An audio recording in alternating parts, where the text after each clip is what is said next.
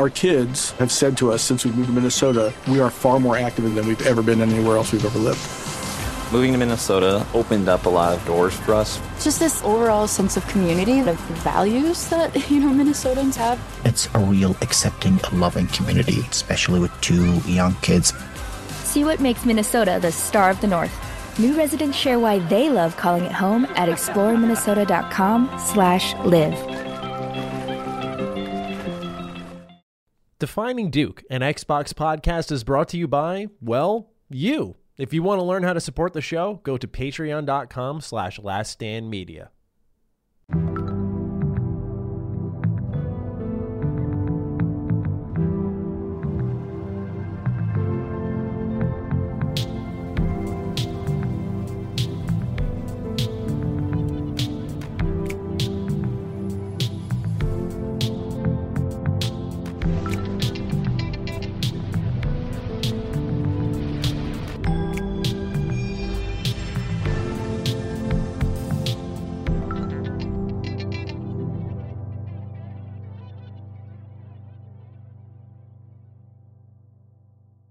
Salutations, everybody. It is Maddie here today, and welcome to Defining Duke, an Xbox podcast. This is episode 24. And I'm Ben Smith. I'm the associate producer at Last Stand Media. How you doing, Maddie? I'm doing well, man. Thank you so much for joining me. Ladies and gentlemen, welcome to a very interesting episode. We got a lot to go over here in the early goings. I want to dive straight into it and just address, of course, what has occurred in the last week or so, which is Carrick has exited as one of our permanent co-hosts for the show. So currently we are going to be looking for a new co-host, and we'll have a replacement very soon.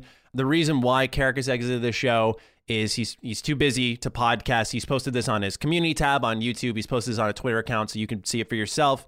But he said he's too busy to podcast and that he's going to be setting up a new studio space so he can focus more on YouTube and reviews. So he's currently pulling out of all shows. That includes myself with Ham Radio, of course, Defining Duke, as you all know. And it also involves his own personal show, the International Podcast. But he said he's going to return to Friday shows, and he said he'll be back on Ham Radio. He will be back on the International Podcast. He may do that as audio, so keep an eye out for that. But for those who are, really like the dynamic here on Duke, we will be doing that over on Ham Radio. It is just a thing of timing, but no more Carrick on Defining Duke. I want to emphasize once more that you're going to see him on Ham, and that more than anything, I want to stomp out speculation that we are friends. Everything is okay on that front, and that's probably the most important thing I want to nail here, because above all else, I don't mind if people talk and say like, oh, he's better than Maddie or whatever, but I just want to make it clear we're going to continue to work together. We're going to do what we used to do once he gets everything set up. But wish Carrick the best. We've already got a lot of nice write-ins from the audience through the Discord, through Twitter, through the Patreon, just wishing Carrick well.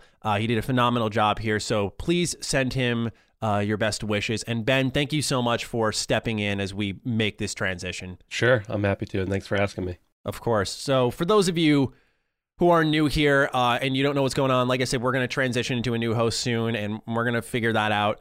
But in the meantime, if you do want to support our show, and I should, by the way, thank the audience. Thank you for your patience, as I know we've molded some segments based off your feedback, right? We dropped like the PC parts deals of the week. We are adjusting our co-host. I know we're a young show, so we're a little bit more moldable, but it's not unknown to me how I know it can be frustrating to see all these parts moving early on. So I just want to really thank you all for lending us your time and your patience as we do figure things out. Obviously, it's not ideal, but I can't send more of a heartfelt thank you for the generosity and kindness that you give us week in, week out as we do figure things out.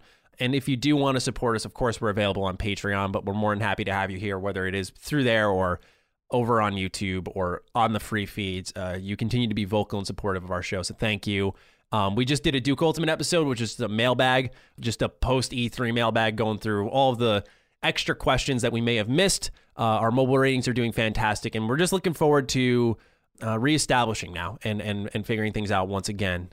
I'm not foreign to this just because of with Ham Radio. This is a 300 episode show, and I went from personally having two of my close friends, Noah and Lone now working at Bethesda, and now the show is completely different with Dustin and Carrick as co-hosts alongside me. So I'm not not used to this, but I understand how it feels for the audience. So once again, my apologies for the transition, but do wish Carrick the best. And of course, his health, happiness, and support is what's most important to us.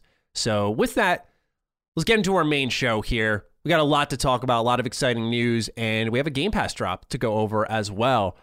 Ben, I know you're the Sea of Thieves guy here, but I got to ask, man, have you touched Dark Alliance at all? The newest day one Game Pass drop for Xbox. No, so this just came out as we're recording yesterday, right? Yes. Yeah, so I have it downloaded because I love the concept of Dungeons and Dragons, and I've always wanted to super get into it, but just never have. And so I thought maybe this would be a good way to go. I haven't played it yet. I'm ready to play it. But it looks... You are. Yeah, I'm ready to play it. Yeah, well, maybe not. I mean, that's actually part of the reason I didn't dive in yesterday. Was because of some of the feedback, but yeah. Right. See, it's been a tough role for people like myself who are these Dark Alliance fans. We got the port out of nowhere just a month or two ago, and I remember seeing that and going, no way. And it was a really half-baked port. It was overpriced, and I thought they could have done way more with it. I understand it was more niche, if you will. For those who don't know, they ported Baldur's Gate Dark Alliance, the first one from like the PS2 and GameCube, over to modern consoles. They kind of dropped the ball on that, and so this was sort of the last hanging shred of get it right. The redemption possibility. Yes. Yeah. And so Jake Williams wrote and said, hey, boys, Dark Alliance hit Game Pass this week to some less than favorable reviews. I personally have had a great time with the game, even with the bugs. Does adding a bugging game like Dark Alliance to Game Pass maybe hurt the service in any way? I know it's weird to complain about a free game, but it kind of sucks that it was released in the condition it was. Thanks for the awful podcast. Our pleasure, Jake. See, here's the thing, right, is I had this whole conversation on my Twitter account. I plan on making a video about it, just talking about Game Pass and its quality control. I want to ask you, just from the outside looking in, even Dark Alliance aside, we've seen from the third-party point of view, Outriders, MLB The Show, and now Dark Alliance are the first three big games to drop day one and sort of say, like, you don't have to pay. You can just play here through this subscription service. Two of them being Outriders, which is a game I defend and think is great, but it was still kind of broken. And Dark Alliance certainly is very broken.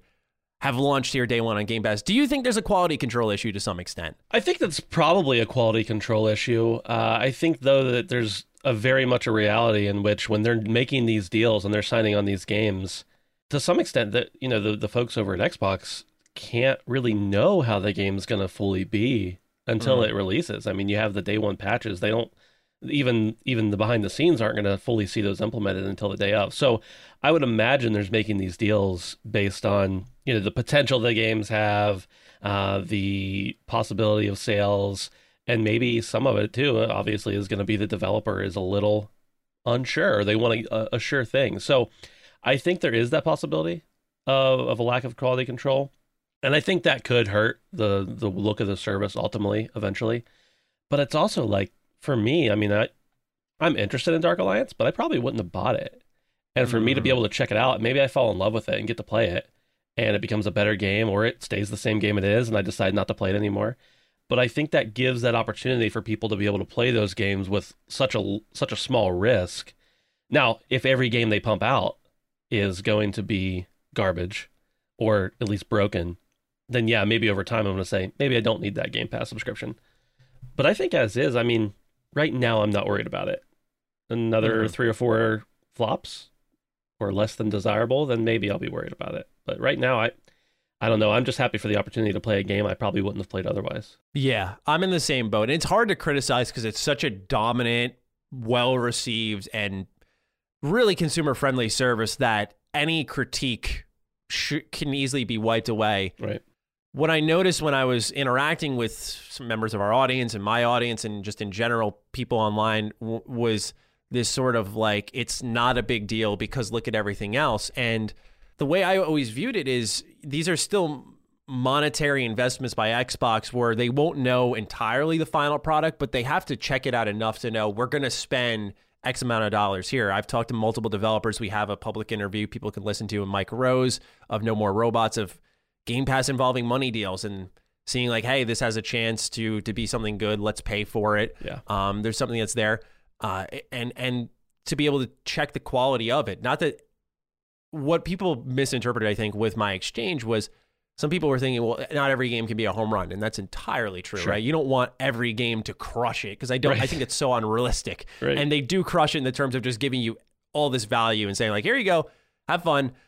But at the same time, while they're not needing to crush it, what's happened twice now, and Outriders you can sort of excuse for its servers, but even then it was very extensive. I didn't play the game for a week because then they had, if people may forget, it did have the bug, which was inventory wipe bug, and it was pretty widespread.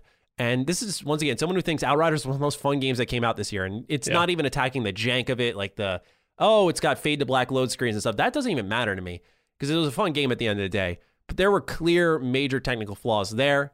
There were clear major technical flaws here with Dark Alliance. I played it for a couple hours last night, and I mean, we were actually 2 hits from killing the final boss, and the game crashed. Oh. We lost all our progress.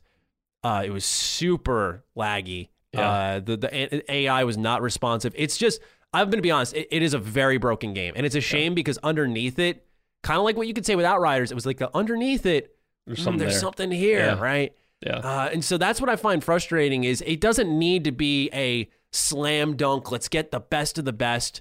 Because we are seeing that with, I think, a game like Hades. Like, that's a slam dunk, I think. Like, that's going to be good. Hopefully, right? At least Right. the fork should come out well. I shouldn't jinx it, right? But I look at something like that, and clearly you have those known hitters coming. But I look at moments like this and think to myself, well, as we engage more with third-party deals, their ratio isn't that good. It's not. It's great to see the value. It's great to know, thank you, I saved the money. But there has to be some emphasis on the quality if they're going to be investing. Yeah. At least that's my interpretation. I know it's not heavily agreeable. I understand that. I know there's going to be pushback on that. It is just my 2 cents on the subject because despite the value it offers does not mean that all criticism for it is invalidated. Right. And I think people would not be complaining if Dark Alliance released in a proper state and then they brought it to Game Pass when it was fixed, something along those lines. But the day one gets, I know, push this service forward. Yeah, absolutely. With that, let's get into some warm-up questions. First one comes from Steve Forgione. He says, hey, boys. As discussed on Sacred Symbols Plus, Spider-Man is effectively a PlayStation exclusive, likely due to movie rights that Sony has over him and won't relinquish. With that said, what Marvel character would you want to see have an Xbox-developed exclusive? I know we have had talk of Batman last year since Microsoft was in talks to get Warner Bros. Games, but I wanted to limit it to just Marvel characters. A Ninja Theory-developed Wolverine game or Coalition-backed Captain America would definitely fit the bill here. What ideas do you have on your end? Have a great day. I don't know if you're a big Marvel guy, Ben. I don't know that about you yet. Is this a thing that you care about at all? Yes, you could say that. I am the antithesis of Dustin when it comes to... Dustin wants to ban, for those who are listen to Sacred Symbols, Dustin wants to ban Marvel from the world, and I want to make it our president. Okay. So there's a big... Yeah, but yes, I am a big Marvel character, or big Marvel fan. You are a big Marvel character, too. I am a character, too. Have been since I was a kid. Now I'm by no means, I don't have an encyclopedic knowledge of everything, but I love Marvel for sure. So who's your pick then? Do you have one that comes to mind right away? You don't even have to name a studio, but a hero. Well, when you sent this earlier, this doc, before I even finished reading the question, I thought Wolverine automatically. But since this person asked the question, I thought about the fact that I'd really like to see Daredevil. And the reason I want to see Daredevil is because I think it would be challenging to create a game in a visual medium about a character that has no sight. Right. So I don't know. I think that's really cool. I was also thinking about Jessica Jones, just because I think there's a cool story there to tell. Maybe you get a little bit of Senua's Sacrifice or Senua Saga vibes going, because she has a lot of like PTSD type stuff, and maybe get some of that going. Maybe it's more of a not pejorative phrase, but a walking sim as opposed to an action game. I don't know. What do you think? I don't know if you're a big Marvel fan either. The thing is that what sucks is I'm a big Spider-Man guy. And so I've been just really like hitting the drum of, hey, give us a good Spider-Man game. Yeah. And when Insomniac finally delivers that, I think to myself, what's next?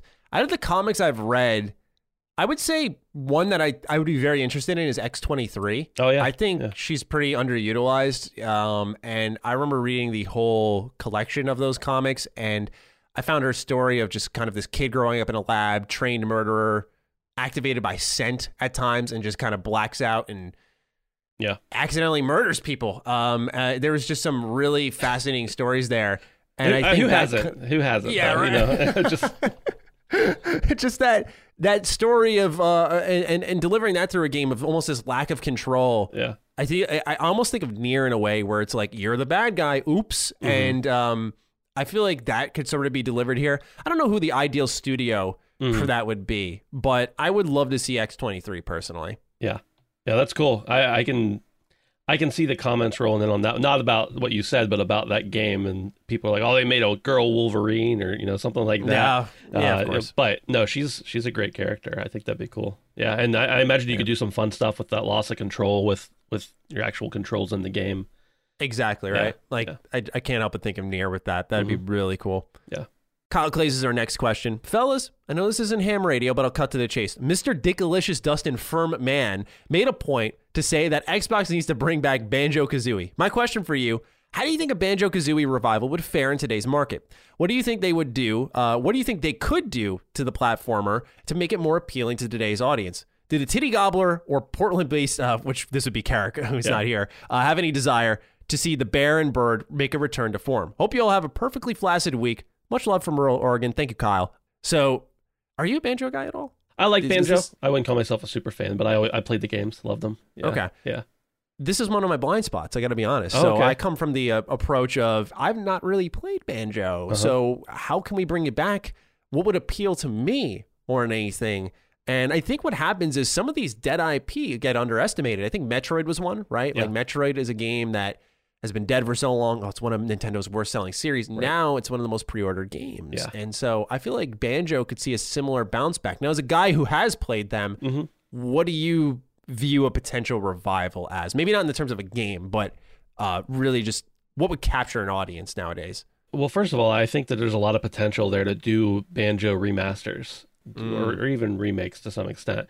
Put them in a new engine and make them run smoother. Don't do a Super Mario style port where you're just bringing them all over to a new console, but actually redo them. And that can show you if there's a potential, like we've been seeing a lot, a potential for a new game in the series.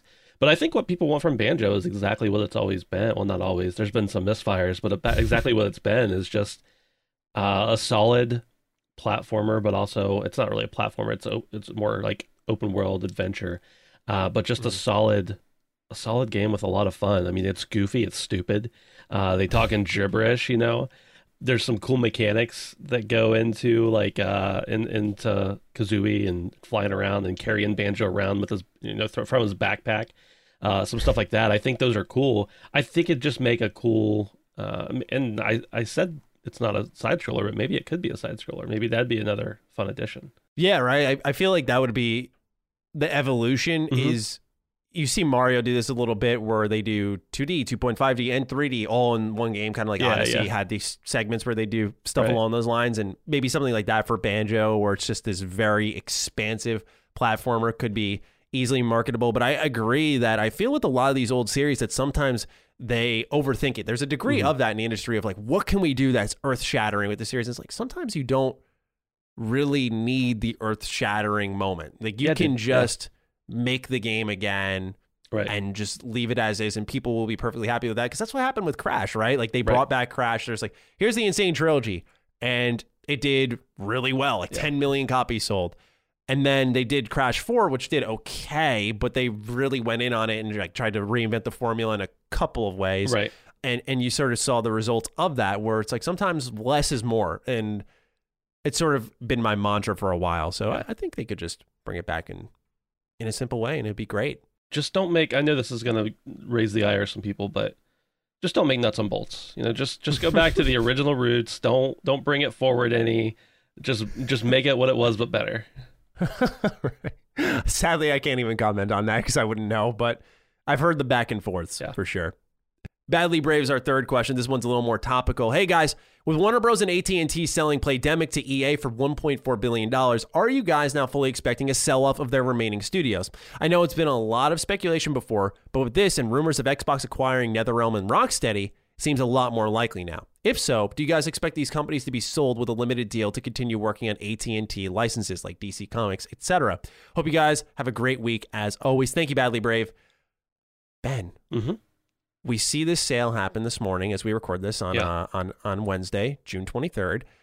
And what I noted was that it seems like they're going to be holding on to certain parts of their gaming division. But do you think Xbox could pay a big enough price? I'll get the exact quote in the meantime. Do you think Xbox could pay a big enough price to maybe still extract that? I mean, Xbox can pay a big enough price. I don't think that's the question. It's what the restrictions are around those characters. Specifically, you're talking about Rocksteady. I mean, you've got the DC Universe lined up there. And I mean, that's something that they're getting better about being protective of their properties, I think. And so it depends on what they think Xbox specifically would do with it. I think they'll probably still sell them. I mean, they were working in that direction. I wonder if the increase in sales and in the interest in the market stopped some of those things from happening during the pandemic, because they were like, oh, there's potential here. We can make many more millions of dollars than we thought we were going to. Mm-hmm. But like, I don't know. I feel like once something like this is set in motion or really gets out into the world, if Xbox wants them, they can just walk up to them and say, what number do we need to write on this check? Right. And we'll take it from you. Right. So I think it's possible. I don't know if it's smart, but it's possible. Right. The quote I was referencing says, "We have enjoyed working with the talented team at Playdemic as they have grown Golf Clash beyond all expectations to a hit mobile game with tremendous longevity," said David Haddad, president, Warner Bros. Games. "While we have great respect for the Playdemic team, our decision to divest is a part of our overall strategy to build games based on the Warner Bros. Storied franchises." So this is stuff like Mortal Kombat, Batman. Doesn't really necessarily mean they can't license them out. Right. I don't think it takes them off the table entirely. That's kind of the major question here is are they still available for purchase? I kind of defer to what Colin says sometimes, which is anything is for sale, right? It's about the price tag. And while this may be getting the ball rolling on that, if you can get $1.4 billion for Playdemic, what could you get for Rocksteady? What could you get for NetherRealm? I'm sure that would be upwards of Bethesda prices, quite honestly, with the sell-high market. I know that may sound crazy to some people, but if I'm Warner Bros., you can really leverage, like, hey, Xbox, you don't got a fighter, man. Like, you need NetherRealm. Like, that's $5 million or $5 billion bucks right now. And I do think that they could really charge them for this. But I do think that if Xbox gets the studios, I don't think they get the IP with them. I think they would have to work with Warner Bros. To acquire those and maybe not even fully acquire, but license them out. Say like, hey, we'll get NetherRealm as is, and they will then be lent, say, Mortal Kombat. That'd be an interesting transformation. Sorry, I didn't mean to cut you off. No, I cut you off. You also have to wonder, like, is it smart for them to sell them before the next, like, for instance, Rocksteady game comes out? Because if that game does well, then they're worth way more. If that game does poorly, they're worth way less. Do you hedge your bets? Do you sell it and get the for sure dollar now, or do you risk it and maybe you can extract more cash out of them? I don't know. That's a gamble. I don't think the next Rocksteady game is going to be bad. I really doubt the next NetherRealm game is going to be bad.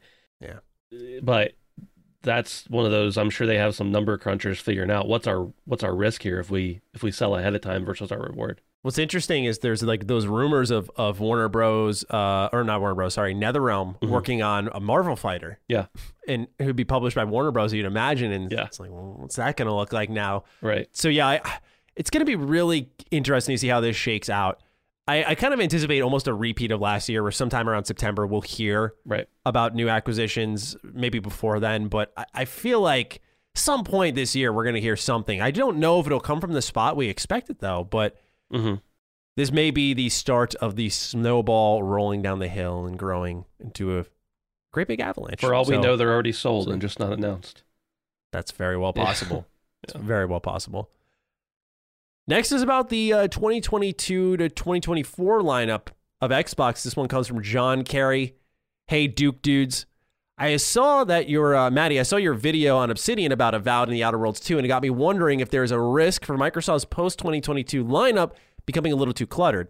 If their goal is to have a first-party release every quarter, which they've publicly said, I feel like they have enough games announced to just make that about happen in 2023 and 24. Everwild, Outer Worlds 2, Hellblade 2, Fable, Avowed, Perfect Dark are all announced and seemingly in that 2023 to 2024 window. That's without, a Coalition game, Forza game, InXile game, Compulsion game fitting in these windows. Let's not even get into the third-party exclusives or Bethesda. At what point is there a fear of these games cannibalizing each other? Just a thought. Hope all is well. Thank you, John. This is interesting because we've sort of seen the pendulum swing from no games to, there may be too many at a certain point. Do you have this fear of them sort of going from nothing to, and I don't want to be hyperbolic when I say nothing, but not as much, to pounding away with releases in every couple of months? Yeah. I don't really have this fear as far as them, owning all these studios. I think there's that potential, but I don't know, all these studios exist and these games are going to get made whether they own them all or not. So why not own them and cash in on them? Now, of course, if their resources are being too diminished by putting them into one studio or another, or if the management isn't where it needs to be, then, those are some real problems for sure. There are real potential problems. But these games are gonna be made. They're gonna come out. Maybe they're gonna be made better by more money. I don't really see that being an issue. Yeah, I don't either. And I think a lot of people are getting ahead of themselves with this, because I look at PlayStation, where I feel like we got an answer to that worry. They did Last of Us Part 2, and they had Ghost of Tsushima tucked behind them. Everyone was like, they're hiding Ghost of Tsushima. Yeah. In my opinion, oh God, we might like the comments ablaze now, but I thought Ghost of Tsushima blew that game out of the water. I thought Ghost of Tsushima was so surprisingly good in every way, shape, and form, from top to bottom. I think that game was better because of my low expectations for it. Yeah. But then it, to me, started to exceed it because the story was really good, and I loved how the open world exploration was handled. I really felt it in a subtle way rethought things. Yeah. And when you had a game so superb there, following up what is one of your biggest PlayStation IPs from probably your biggest studio in Naughty Dog, I feel like that puts that concern to bed a little bit, where we've seen PlayStation, granted they have a more established following and expectation of, this is going to be quality, so more people may just give it their time and attention, where Xbox is still earning that. I do look at it and say, I think that they've sort of put that to rest, where we've seen what happens, where both games sold well, were reviewed well, even though they released back-to-back, and that companies aren't afraid to do that.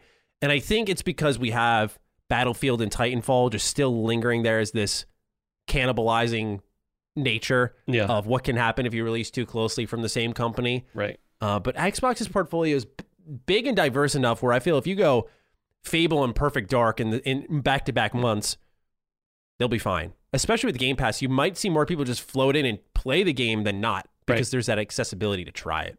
Well, I think there's also there's another part of it too that people like you and me, and probably a lot of the audience, don't get, is that we play, if it comes out and it looks good, I'm going to play it. Even if it doesn't look good, but I can play it on Game Pass, I'm going to play it. But the average person has a genre or two or maybe three that they like. They play, they play the specific types of games they like, and they're not just going to play everything out there. The average gamer, I would say, is that way. And so you have a couple games that are going to fall within the same thing here, or within the same genre, but Hellblade 2 and Forza are entirely different types of games, right? So somebody who loves racing games but doesn't really like games like Hellblade that's not gonna be a concern. So you have something for everyone at the same time. And I even said it with stuff that's shared in a genre. As a guy who's an RPG fan, you look at the Outer Worlds and Starfield and you think, well, those two games are up my alley, but there are going to be people who have a particular itch scratched by the Outer Worlds that Starfield doesn't. I imagine Outer Worlds will probably be, I don't want to get ahead of myself, but just based off what the Outer Worlds 1 was, I anticipate the second will be still kind of narrowed in its focus. I don't think it'll be open world. Yeah. And getting in your ship and going from planet to planet like I anticipate Starfield will be. And for me, that may scratch a certain itch that reminds me of KOTOR and brings me back to a time where I think these are the best way RPGs are made. But some people may prefer the design and style of Starfield, and that may click with them more. So even if you're double dipping, that's under the assumption that your one thing will hit everybody, and it's not. And so I think they're doing the right thing. You're going to have Fable and Elder Scrolls 6 in the same library in a number of years, and it's some people are really going to like what Fable does that Elder Scrolls 6 may not. So I think some people are getting ahead of themselves and also not realizing that with how easily accessible they are, you don't even have to be hardcore like you and I and many others of it looks good, I'm going to play it. Right. Because of Game Pass, you can just do that. So even more, we'll say, casual people can now adopt that style. Sure. Last warm-up question. We'll get into the news afterwards. Jack Palumbo. Dear Maddie and Carrick, sorry, once again, no Carrick here. We've heard that Xbox wants to get Game Pass on PlayStation consoles to potentially allow access to their exclusives. Inversely, how do you guys think Xbox would react if PlayStation had a subscription service with the same offerings? Would they or would they not want the service on Xbox platforms? Isn't this interesting? I love this question because it's finally like the shoes on the other foot. Yes. Like, we're hearing a little bit something different here. It's not how can Xbox bring it to PlayStation, which I think with xCloud through the browser, right, we might see it on there in that way. Right. But with PlayStation, if they do their own subscription service, do you think they go as broad as Xbox wants to? I don't think so. I have not seen a desire from Sony ever to play nice with others.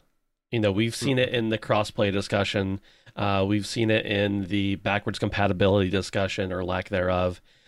We've seen it in, I mean, you're seeing a little more playing with others as far as, you know, releasing some of the first party games on PC. But I feel like Xbox knows that if they put it out there, PlayStation fans won't be able to resist it. But PlayStation is still, and I mean, just for everybody who's going to roast me for this, I'm probably I'm as much a PlayStation fan as I am an Xbox fan. I'm primarily a PC player, but I love both. PlayStation they're not forward thinking in this respect. They're not going to play well with others, in my opinion. I don't think they would. I don't even think they would ask. I think, as a matter of fact, if Xbox came to them and said, we would like to give you money to put your service on our platform, PlayStation would still be like, no, we're good. We want it over here. We're playing console wars still. Interesting. Yeah. I see that too. I don't think that you're going to see that strictly because of some of the streaming infrastructure that Sony has set up. Is, you know, we know they got Gaikai in, I want to say 2013. Beyond that, though, the reason Xbox, I think, is able to expand this far is they really started this initiative, and I want to say like it's been for a while, but I think they started really talking about it publicly in 2017. My years may be off on that, 2017, 18 with xCloud. Yeah. And it's starting to come to a head now where we're seeing it hit more platforms, and they're talking about dongles for the TV and separate Game Pass devices. And so they've been working towards this where by the time PlayStation were to have caught up and had that infrastructure, Xbox will be on to a next step. Like, who knows if maybe 4K streaming becomes a possibility of saying, because right now they have the Series X infrastructure set up for streaming, where maybe they can take it that step further on a visual level, where when PlayStation's getting 1080p streaming rolling, Xbox may be on the next level. And that's why, you know, Xbox had to play a really interesting, patient game, but it's paying off here, where PlayStation cannot pivot as quickly in a number of ways. Yeah.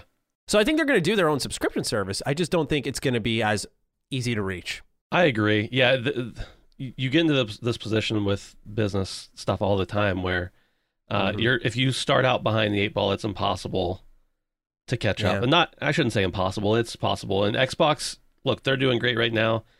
Whether it's in 6 months or 5 years, they're going to falter.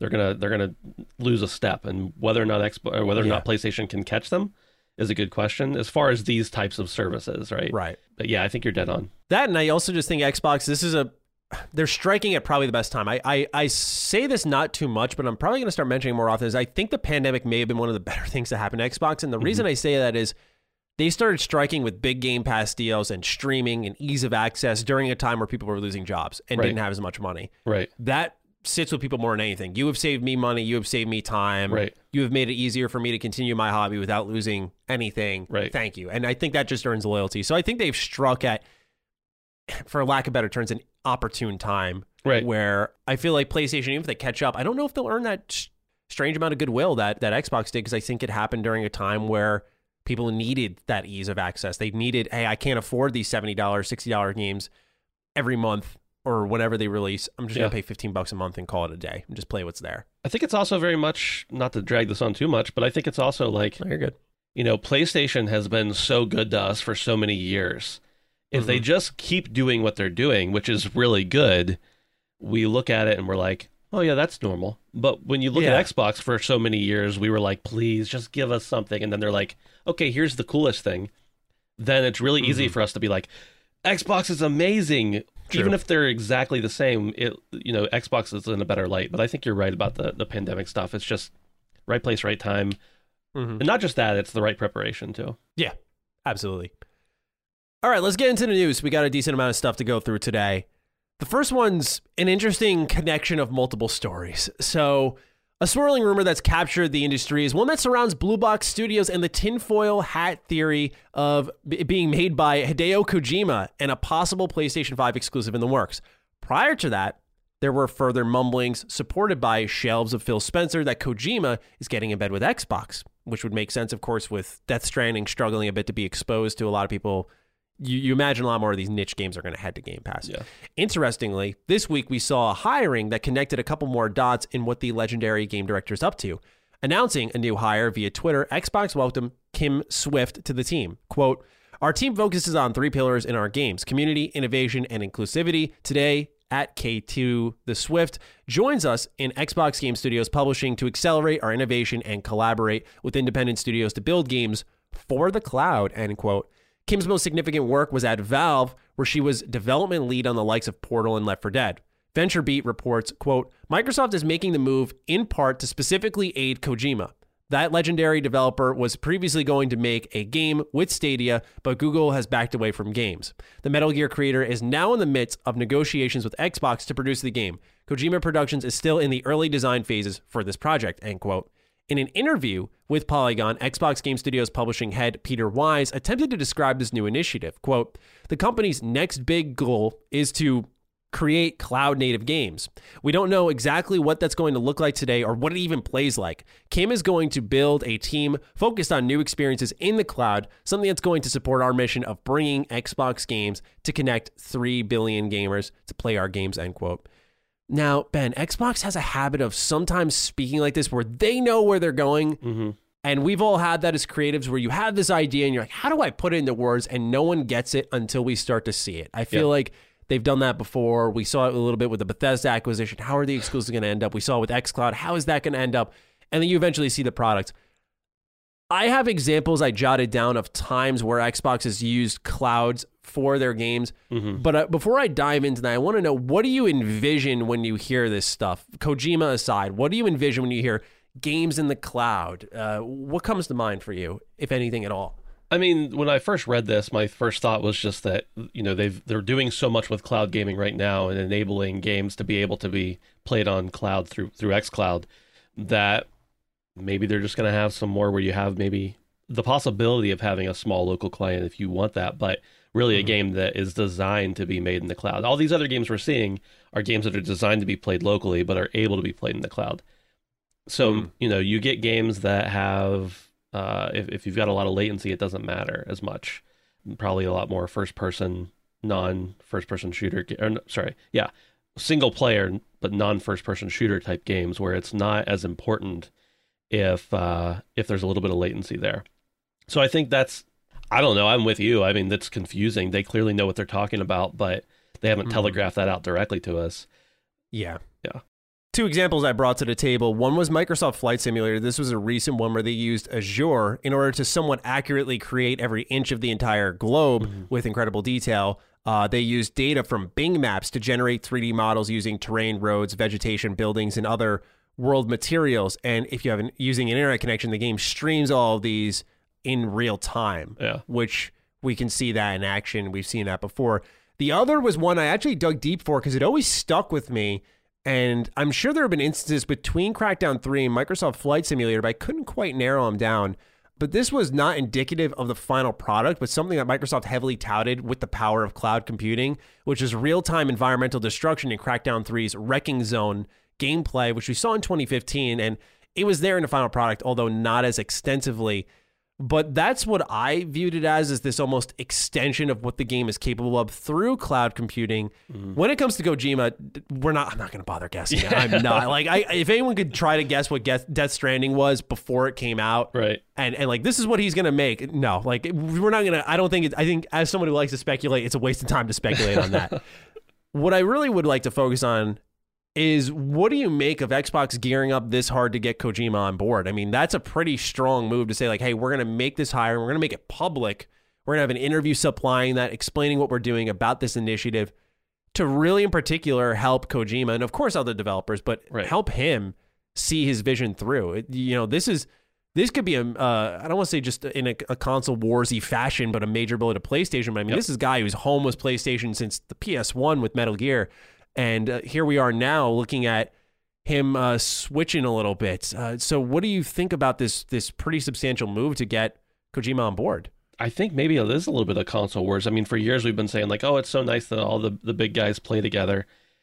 But it really started to hit me whenever at the Xbox conference, when they, a couple times came out and said, yes, this will be Xbox exclusive or Microsoft exclusive, whatever. And granted, we wanted them to come right out and say it, just put it in words that we could all understand as simple people. But there was a little bit of like, oh, that kind of sounds like it would sting if you're a fanboy of PlayStation, really want these games, And right. I almost wonder if this is like another, like they're still playing nice, but like, hey, this is exclusive. That's the right hook. And hey, by the way, we took Kojima. We still like PlayStation. They're great over there, but we're gonna do this better. Right. So I think that is a little bit of it. Now, obviously, I mean, people love Kojima. He's a visionary. He makes crazy stuff and really innovative. And I could see Kojima being the guy to use cloud gaming in a different way, something with cloud gaming that we've never seen before. But I have to imagine there's a little part of them that was like sitting in a boardroom. Hey, what if we stole Kojima? Wouldn't that be funny? Yeah, right. Yeah, you have to imagine it starts somewhere, right? It's not just because if let's be honest, man, if they're thinking metrics, they're thinking numbers, they're going through it all. Your data would say, let's stay away from what Kojima's doing just based off Death Stranding. It didn't perform horribly. I don't want to be hyperbolic, but it wasn't such a heavy seller that it's like, let's make a hiring, let's move all these parts. Of course there's something there that is, ooh, that would sting, wouldn't it? And hey, that would look really good for us and flip the script. Yeah, I'm sure they made their money on Death Stranding, but they probably didn't light the world on fire with their profits either. Yeah. No. Yeah. And it probably stood the chance to, because it didn't, I say this with all due respect, it didn't look like it was using a ton of assets and development time. There's a reason why they built it so quick, and because the world to and fro was not seemingly full of things. So it was probably an opportunity to make a lot of money off that game. Sure. And I feel like what we'll end up seeing with this is probably the seeds being placed with like Death Stranding on Xbox through Game Pass. Once again, those things on Phil Spencer's shelf, I mean, I can't help but just dig back into them and go, they're intentional. We know as much. We've heard as much. Yeah. And you saw the Death Stranding Ludin statue in the background, and that's what I'm waiting for. Is I say this once again, not to be mean, but I don't want to spend money on Death Stranding. That is 100%, and that's a complete contradiction to my argument at the top of the show, which is, whoa, was Game Pass quality this, that? It's like, yeah, I get it, by the way. That's I'm totally aware. Right. But Death Stranding's a game I don't want to spend money on. So I'll wait for that on Game Pass. And I think that's how they'll get the ball rolling is something along those lines. And did you play Death Stranding previously? No, never once. Okay. Yeah. Did you? I did. I didn't finish it. I enjoyed my time with it, but it wasn't for me. I played probably 30 hours of it, which was for me too long. But I think it's a good game, but it wasn't for me to finish. Yeah. I'm interested more now with apparently this new Metal Gear approach they're taking in the PS5 release, where they're adding more reportedly gameplay to it. That would grab me a little bit more. Yeah. I don't mind the exploration. I think that's kind of nice, but if there's more things happening, that would be a proper response to me. That would get me on board to check it out. Right. Yeah. Number 2. In October of 2017, EA shuttered the beloved Visceral Games, who brought us a trilogy of fantastic horror games in the names of Dead Space 1, 2, and 3. They were hard at work on Project Ragtag, which was a brand new Star Wars game, before being closed. While the original team is gone, reports across the industry are in and the state of EA and state that EA Motive looks to keep the series alive. Gematsu and Video Game Chronicles have corroborated a Jeff Grubb report that the Star Wars Squadron developers will be handling a reimagining of the Dead Space franchise. This would mean it's not a sequel to the existing trilogy. The plan is for EA to announce this at their summer event, EA Play Live, on July 22nd. Ben, I'm a big Dead Space guy. Are you? I wouldn't call myself a big Dead Space guy. I played Dead Space 1, but it didn't. Yeah, no, I'm not. I could be convinced, but I'm not currently, no. Well, I hope this reimagining is for you then. I personally love Dead Space. It's one of those trilogies that I respect a lot, because the first ones, each entry is something very particular. Like, one is very survival horror. Yeah. 2 is very much still scary and creepy, but builds the characters. And 3 is this kind of Mass Effect 3 like moment where it's very divisive, Yeah. very gameplay heavy. It's co-op. It's weird. It's got customization in it. Yeah. And for some people, they love it. I like it a lot. And some Yeah. people hate it. But now we're seeing that more is on the way. We'll talk about that. But I also wanted to tap into something that came to mind, and we had the perfect write-in from Tyler to sort of fit that. Hey, boys, hope you're all doing well. So, Jeff Grubb might have leaked a potential Dead Space revival. And as someone who writes about games and has been wanting EA to bring the IP back, I'm very upset.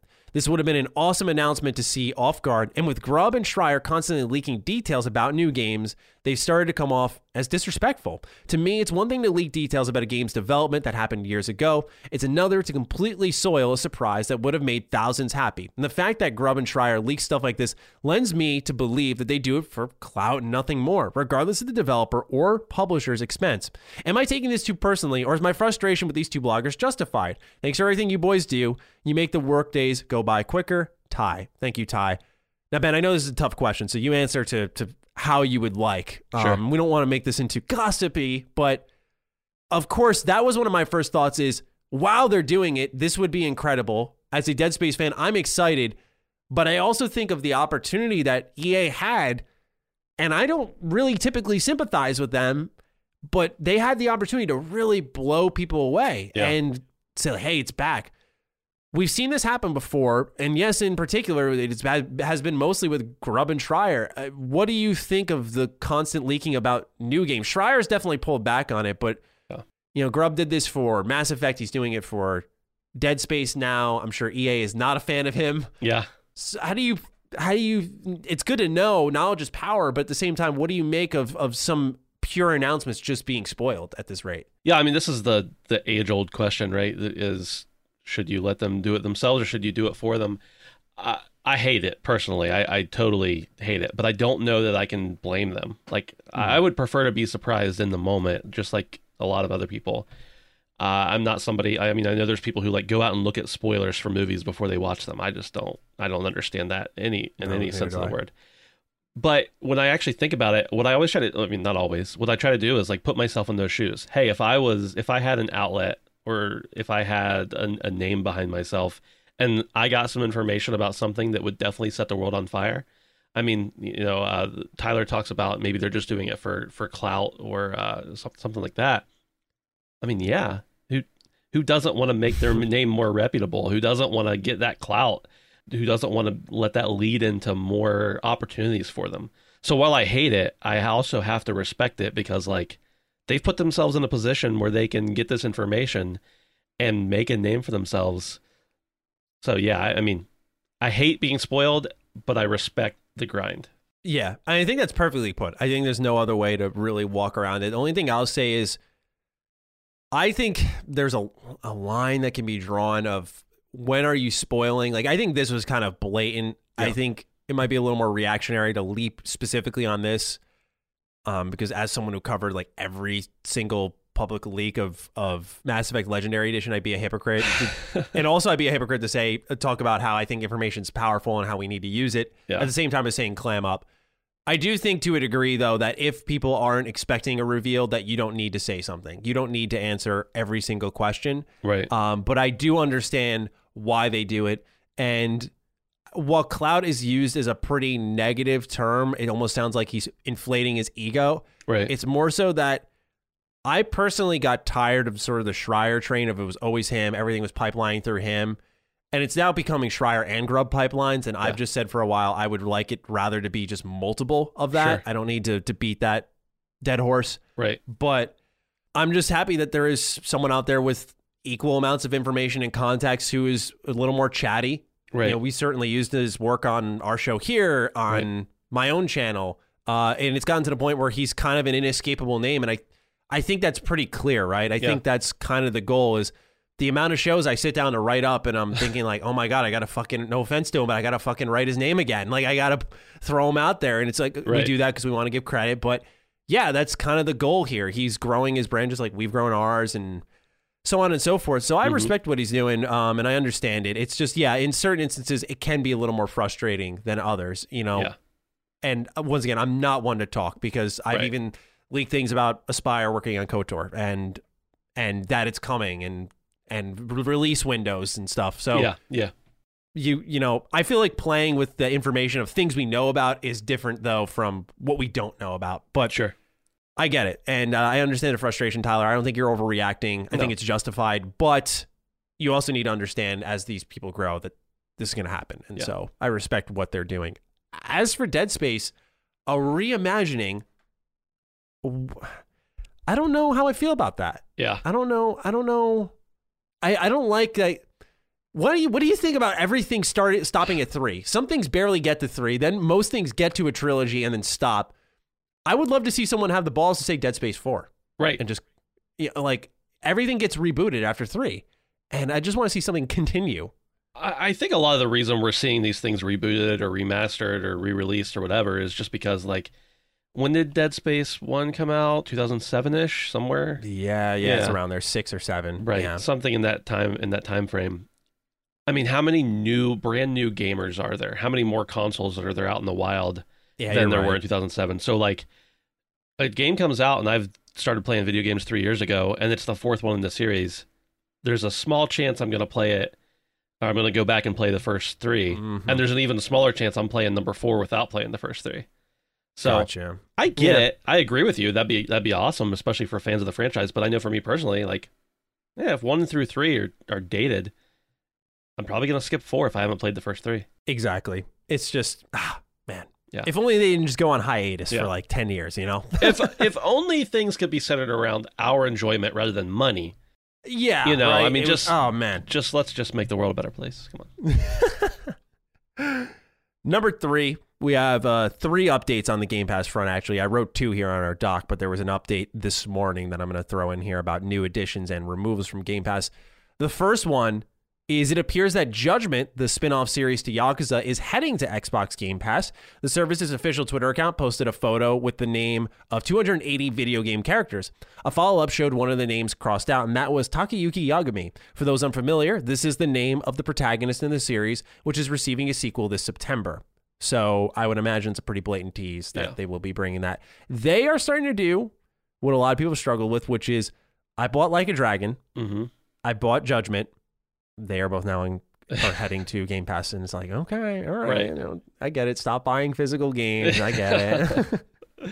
Well, isn't the incentive, isn't the reason there, like, I don't know about the reason, but 1, these deals just may not have been struck, but 2, like, if you put it out immediately, nobody's going to, not nobody, but few people are going to purchase it. If you wait till everybody who maybe has purchased it at full price has purchased it, then you can bring in new fans of the series that will then buy the next game at full price, hopefully. It's a good time to do Judgment on Game Pass for sure. Yeah.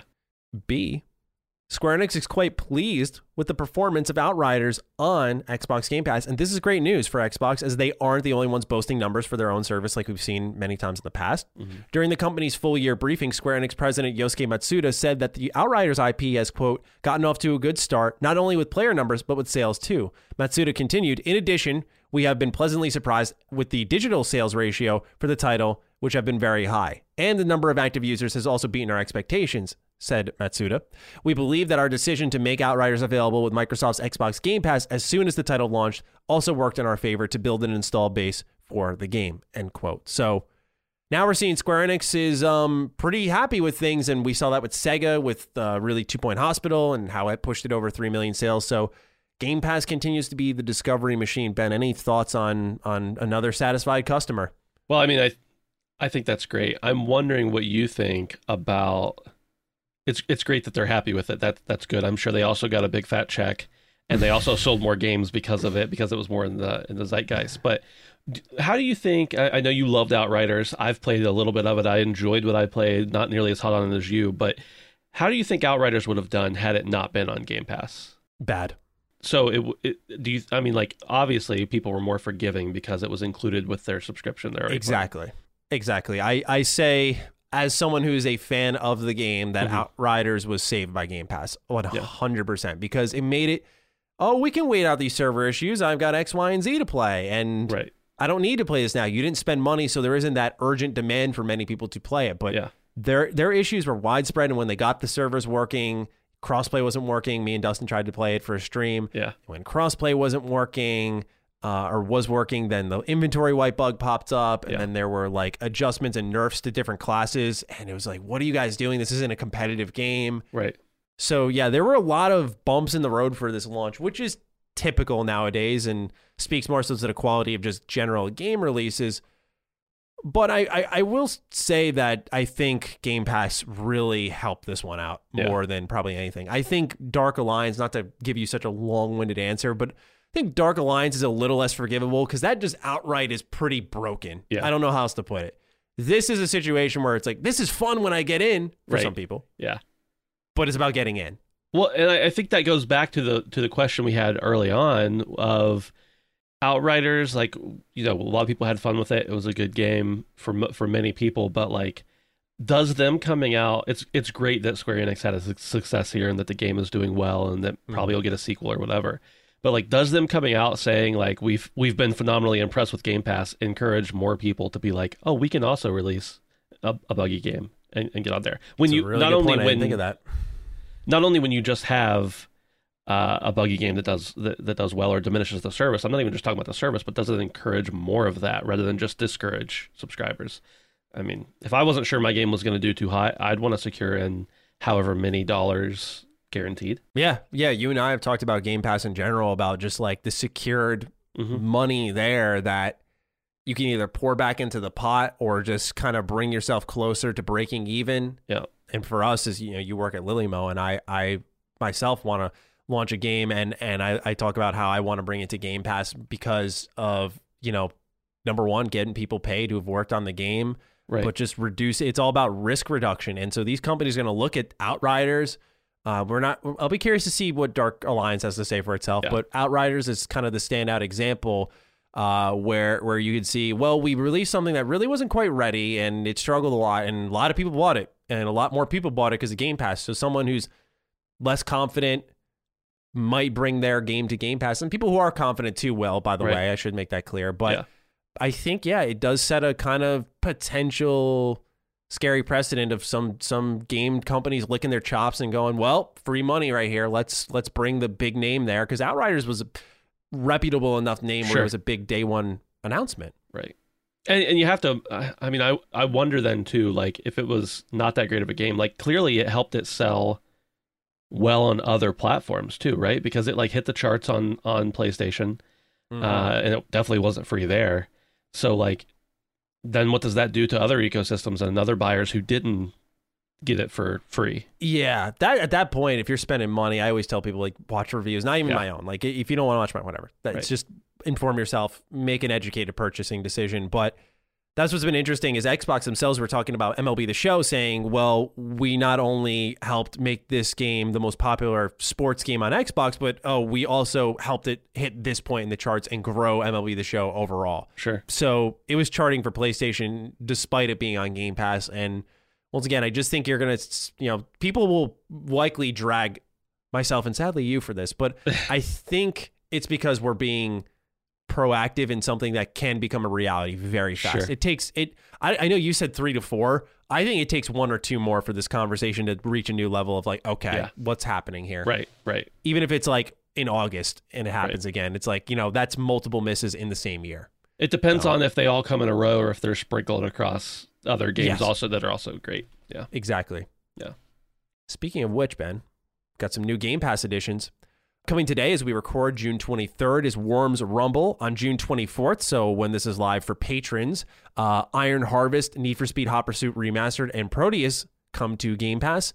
And then on July 1st, Banjo-Kazooie Nuts and Bolts, that's funny, that's Cloud, Bug Fables, Gang Beasts, Immortal Realms Vampires War, and Limbo come to Xbox Game Pass. Now, leaving June 30th is Battle Chasers Night War, Marvel vs. Capcom Infinite, which you're not missing anything there, I'm going to be honest with you. Mistover, more Monster Hunter World, Out of the Park Baseball, Outer Wilds, I got to play that before that goes.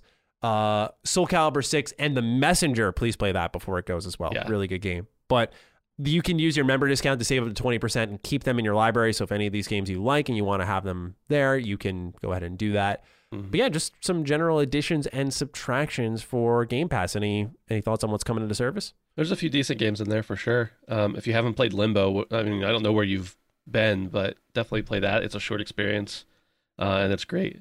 And then there was something else you mentioned there that I can't remember now. I don't have them in front of me. Bug Fable. Yeah, sorry. This popped up last. Bug Fables, Need for Speed, Iron Harvest. It was one of the later ones. Oh, Out of the Park Baseball. I am not really a huge sim kind of fan. I mean, I like The Sims, but you know what I mean. Out of the Park Baseball is supposed to be phenomenal. It's one of the only other MLB licensed games. I have not played it myself. I have spoken to the developer in the past and just heard some about it and watched a little bit of the gameplay. If you're a fan of like strategy sim games where look at this thing. With very little action or gameplay, it's supposed to be great. And I mean, they do a new title every year. They update it. So I have not played it, so I can't actually personally recommend it. But from what I understand, it's supposed to be a phenomenal game, and especially if you want to have real team names and don't want to play MLB The Show. You're pretty much your only other opportunity. Pretty cool. Yeah, I'm just looking at it now. Interesting. For free, or well, with your Game Pass subscription, why not at least try it? Yeah. Number 4, this is all for you. You were in mine from top to bottom here. It seems possible that more Disney content will head to Sea of Thieves. Here's what executive producer Joe Neate had to say in an interview with GamesIndustry.biz. Quote, "We had our first meeting with Disney at E3 2 years ago in a hotel near the show. They came to see us and were very complimentary of Sea of Thieves. They wanted to see if we were interested in doing something with ... Well, Pirates of the Caribbean was the obvious one, but they have other stuff too. And they left it in our court to go away and have a think about it," end quote. The interview also mentioned that talks for this began August 2019. There was a creative pitch made in January of 2020. And it also noted that the original Sea of Thieves pitch was Pirates of the Caribbean crosses over with Wind Waker. And lastly is, and Ben, I know you've been playing this, there is a button upon startup that can bring you straight into A Pirate's Life, which is the new update that's come out for Sea of Thieves. So, of course, I want to ask you how you're enjoying that. I know you streamed it for a couple hours the night before, but what you also think about what you saw from this Pirate's Life update and what more could they do with other Disney property, perhaps? Yeah, so full disclosure, I'm a gigantic Sea of Thieves fan. I love Pirates of the Caribbean. So I just want to get those things out of the way. I love that too. Oh my God. I do. Wow. I unabashedly like it. I know it's not great and I still like it. So, wow. I mean, and maybe that's why awesome. I like one or the other. So for me, I mean, there are certainly people even more excited than me who are like huge Disney fans. I like Disney, but you know, it's Disney. But just to put that in context, that I am going to gush about this with no remorse and no nuance. So if you don't like that, that's where I'm coming from. But no, so the update is out, and I think we'll still have an episode for Defining Duke Ultimate in the future about Sea of Thieves at a broader scope. But the update's really cool. It's basically, if you're familiar at all with Sea of Thieves, it's 5 tall tales that are totally centered around the Pirates of the Caribbean movies and ride. It's actually got a lot of inspiration from the ride at the Disney parks. It heavily draws from those, which is where the movies also drew from, at least their initial inspiration. And so you can do those, and then you're actually instanced. And by the way, there's a lot of tall tales with stories and everything. These are the 5 specifically about Pirates of the Caribbean.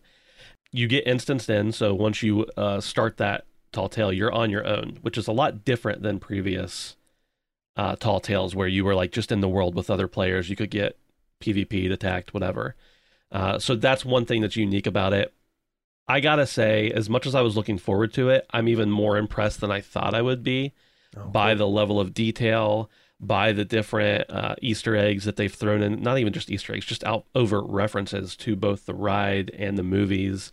The story so far seems pretty cool. I haven't totally finished it, but I'm just very impressed so far. The music is perfect. They use some original sounds from the ride, and have redone some of those to be some of them to be a little more up to date or culturally appropriate, but they sound the same as they do on the ride. So the only thing I'll say here, that there's a button upon startup that can bring you straight into Pirate's Life. That's true. When you do open the game, you can like select adventure or arena. Those have always been there. With the Pirate's Life, you can just select Pirate's Life. All that clicking Pirate's Life does is take you in front of the person who you start the tall tales with, which is like 50 feet from where you would normally drop in and start a game. So like, I think they did it so that people who this is their first time getting into the game don't have to think about what they need to do. You're just right there where you start. But in reality, I mean, like, that's not really that big of a feature, in my opinion. It's not like anything's really changing other than the fact that you spawn in a slightly different spot. But I will talk as much or as little about this from this point forward as you want. If you have questions, whatever. This is your point of expertise. Not that you haven't brought any expertise to the table already, but I'm just saying this is like your game. I'll see you streaming this shit all the time, man. I know. Of course. So it seems like you're speaking positively of it. So more Disney properties there. Yeah. Like a Little Mermaid, maybe. Like what do you think maybe they could just throw in there that would fit? I don't know. Yeah. Well, I mean, Little Mermaid's the first thing that comes to mind, but I just don't. Maybe it's because I'm not a huge fan of Little Mermaid. I don't dislike it or anything. It's just like not, it's not something that speaks to me. But I find it hard to really think about how that would play into the world very well. I'm sure it could be done. The reason that I think Pirates fits in so well is because Sea of Thieves took so much inspiration from Pirates of the Caribbean for the game. But one thing I was thinking that might be really interesting that's a Disney property is Atlantis. Now, that's not a property I'm super familiar with. I've seen the movie a couple times, watched it with my kids, here and there. But I just imagine that'd be really cool. And they're doing these like new worlds. I think they're trying to make it more friendly to new players who just want to do story stuff to be able to be instanced into something. Go into Atlantis in an instance would be a really convenient thing. So I don't know what else there could be. Maybe they could add stuff that's not even has to do with the water. But definitely Atlantis seems like an obvious next thing to me. But yes, my impressions are positive, and I think it's a great entry point if you just want to know what the world is about, see the art direction, whatever, experience a story. Yeah, see, the thing is, I wonder if with Sea of Thieves, it's more popular, so I don't think it's not a concern, even if it does happen. But I noticed a game I used to play a lot more, I don't as much nowadays, is Smite, and one thing that's kept them relevant is they do these random partnerships. They've brought Stranger Things season passes in. They've brought in Nickelodeon IP like Avatar, Ninja Turtles. They've brought in all these different IP, and it's kept people coming in. It's like, oh, look at that. Do you see that just in general being a thing that Sea of Thieves does? Because I know it's one of the most popular Game Pass games. So do you think they're going to start dipping into more partnerships? Do you find that necessary? Because I know they introduced seasons. I think they dropped another update alongside Pirates Life, like completely separate from that, if I read correctly. So they seem to be a lot of new features and stuff. Yeah. So, I mean, what do you think it's even necessary for these branding? Or do you think it's just like, hey, this is just a good fit and that's it? I think this is a good fit. And I think I would be open to more partnerships if it makes sense for the game, because the fan base that's there is not just going to accept anything. I mean, look at Fortnite. I used to love Fortnite. I said this on my stream the other night, but I used to love Fortnite, and I quit playing it after a while, but just because I got tired of it. But then over the years, I've seen them like bring in more and more properties, just throw in skins in there for no reason. They brought in like the even as much of a Marvel fan as I am, they like made one of the destinations like Stark Labs or something like that. I haven't played it recently, so I don't even know. And like, I just find that distasteful because it doesn't add to the game, in my opinion. It just is a skin they can make $10 off of. Yeah. If you like Fortnite, that's great, but I just don't see those partnerships adding to that. With Pirates Life, with Pirates of the Caribbean getting added into Sea of Thieves, that makes perfect sense. It helps continue to tell a story. It helps, it's the inspiration that the game came from. If they're able to do something else like that, if they're able to bring it, whether it's Atlantis or Little Mermaid or 101 Dalmatians for all I know, I don't know. If they can work something like that in there that makes sense and adds to the lore of the game, then they should pursue it, I think. If it's just going to be, oh, you can buy this new skin and look like a character from your favorite Disney film, I don't really get that. I don't really think that would be well received. Yeah, I agree. And I don't want them to pepper it in. I think this is a great fit. So just kind of rock with what's working and from there, because for me, it was a good fit, but not because it was, or when I say good fit, it wasn't like such an attractive fit where I wanted to play it. Not because it was Disney, but I thought, hey, this really fits. Yeah. I was always curious by they grabbed my attention when they did these frequent updates for the game. They seem to really be connected with the community. Yeah. So I don't know if it's super necessary, because it's, to me, I feel like when you start doing major consistent brand crossovers, it is a desperation for relevance, which I don't think Sea of Thieves quite honestly has. I think it's very relevant. It's because of course, it being a solid game, but also Game Pass, just keeping that player base alive and well. So I hope they continue to do fun crossovers, but when it makes sense. I think, Atlantis and Little Mermaid are pretty obvious ones. On what level, we don't know. Right. I think more than I would like to see in a different crossover, I would like to see them continue this storyline, because I think I don't know what they're planning for the upcoming Pirates of the Caribbean reboot or whatever it's going to be. There's something in the works. But I think that if they were to like continue on Jack Sparrow's journey in Sea of Thieves somehow and create that partnership, cool. I mean, more content of this type would be cool. This is a huge update, so I know it'd be a big undertaking, but I think that would be more appealing to me and probably most of the players than throwing Little Mermaid in there. Yeah, I agree. Continuing a good thing is probably better than just throwing a bunch of random ones in there. Yeah. The one thing that came to mind randomly was, we know that Xbox and Machine Games are working on the new Indiana Jones game, and I thought about treasure hunting, one of the major pillars of Sea of Thieves, but somehow connecting that. And I wonder if they would consider something along those lines, being just another Lucasfilm property underneath Disney. But it can go a number of ways. But I like your idea of just kind of running with what's working. Yeah. All right.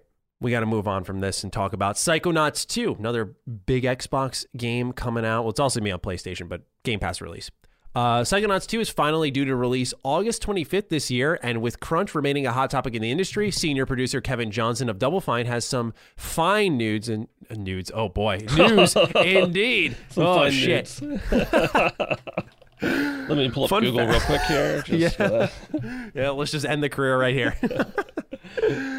Fun fact, Psychonauts 2 has had no crunch. The team has been amazing, and I'm proud to have been a part of something so special that's been made in the schedule we set forth. I think you'll have fun too, is what is posted on his Twitter account. Strangely, tweet's now deleted, so I don't know what happened there, but it's something I still wanted to spotlight just because I know it's pretty relevant to people.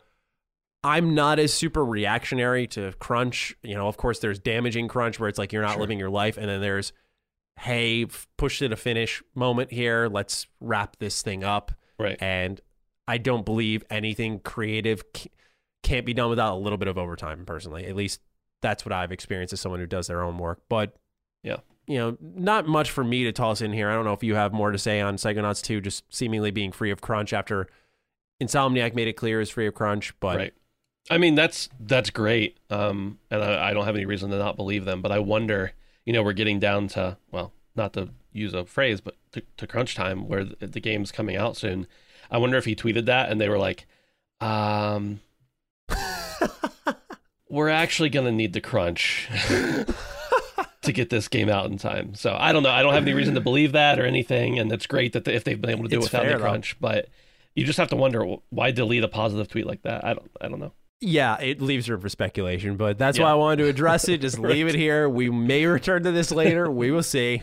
Right. Yeah. Number 6, final bit of news here. This one was kind of cool.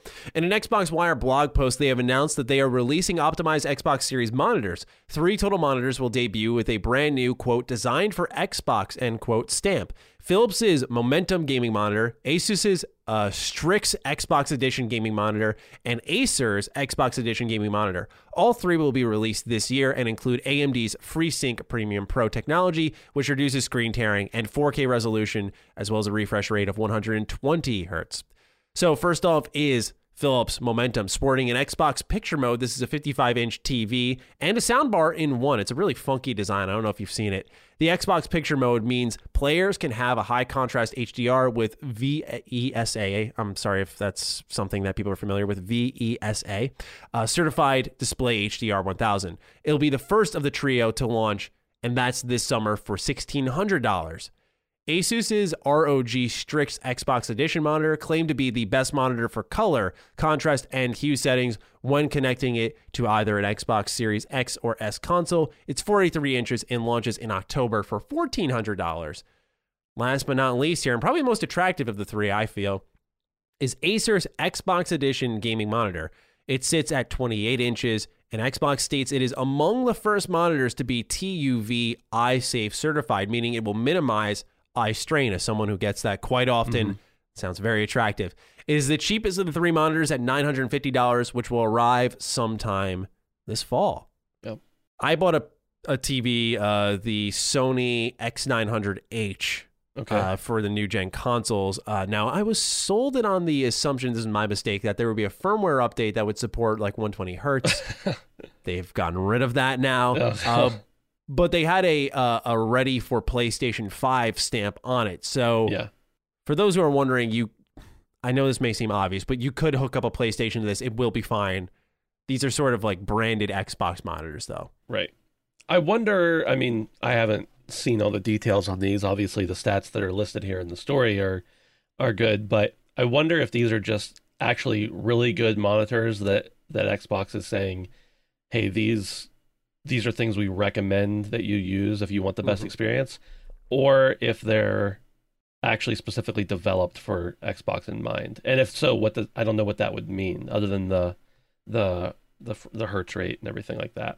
Right, I agree, because they say, for example, the words are that this is the best monitor for color, contrast, and hue settings when connecting it to either a Series X or S console. I'm like, what does it look like if I hook up a PlayStation then? Right. You know, is it significantly more dull and dim? Or what does it look like if I'm streaming Netflix or whatever else? I mean, I would imagine it's fine, but yeah. Yeah. I think they're just TVs with branding on them personally. But right. The Acer monitor sticks out to me. Just eye strain is such a on and off thing with me. It's why I sometimes throw on Gunners and just try to minimize it. I use the yellow light on all my PCs and screens just to reduce eye strain, but you know, it just happens when we're in front of the camera and we're editing stuff so frequently.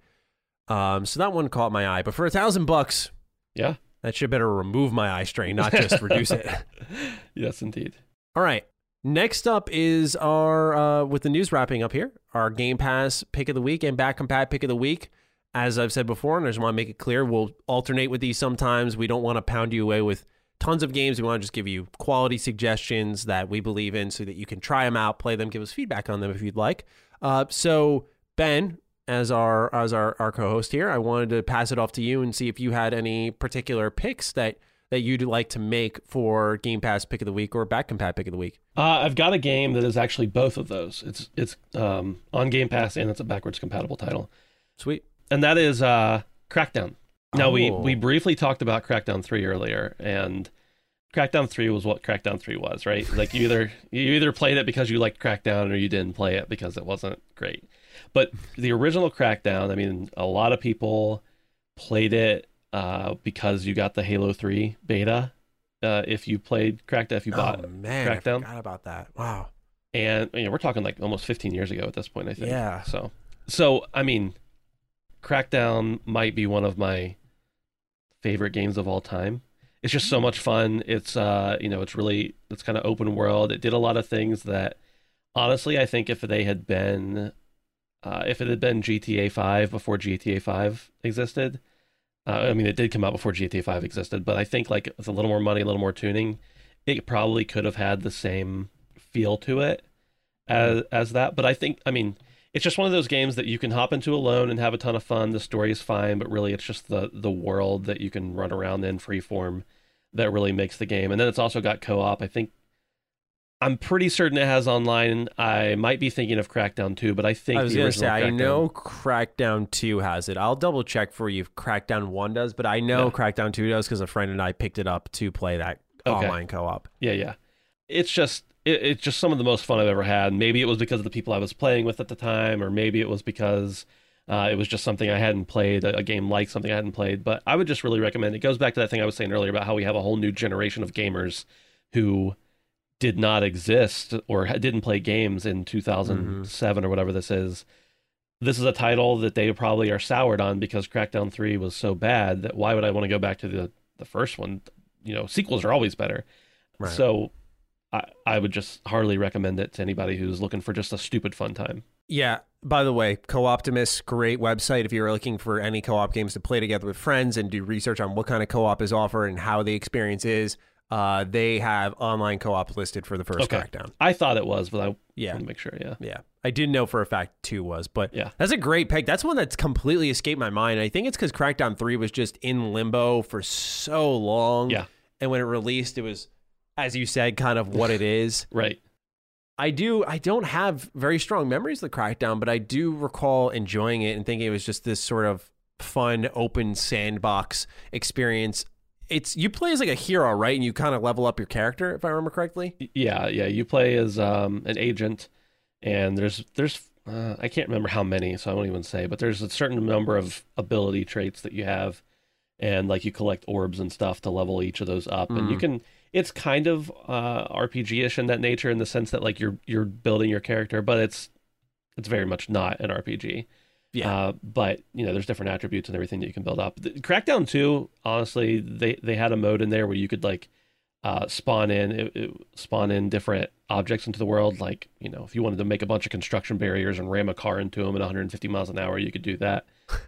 So there was just stupid stuff like that. And like the first one doesn't have that creator mode as far as I remember, but both of those games are a lot of fun. But I would say Crackdown 1 is just like the most pure, least amount of fluff that there is in that series. It reminds me of a game that came out a number of years ago. A real definition of it came and went. Have you ever played Agents of Mayhem? No, I haven't. But it's always, I've always seen it.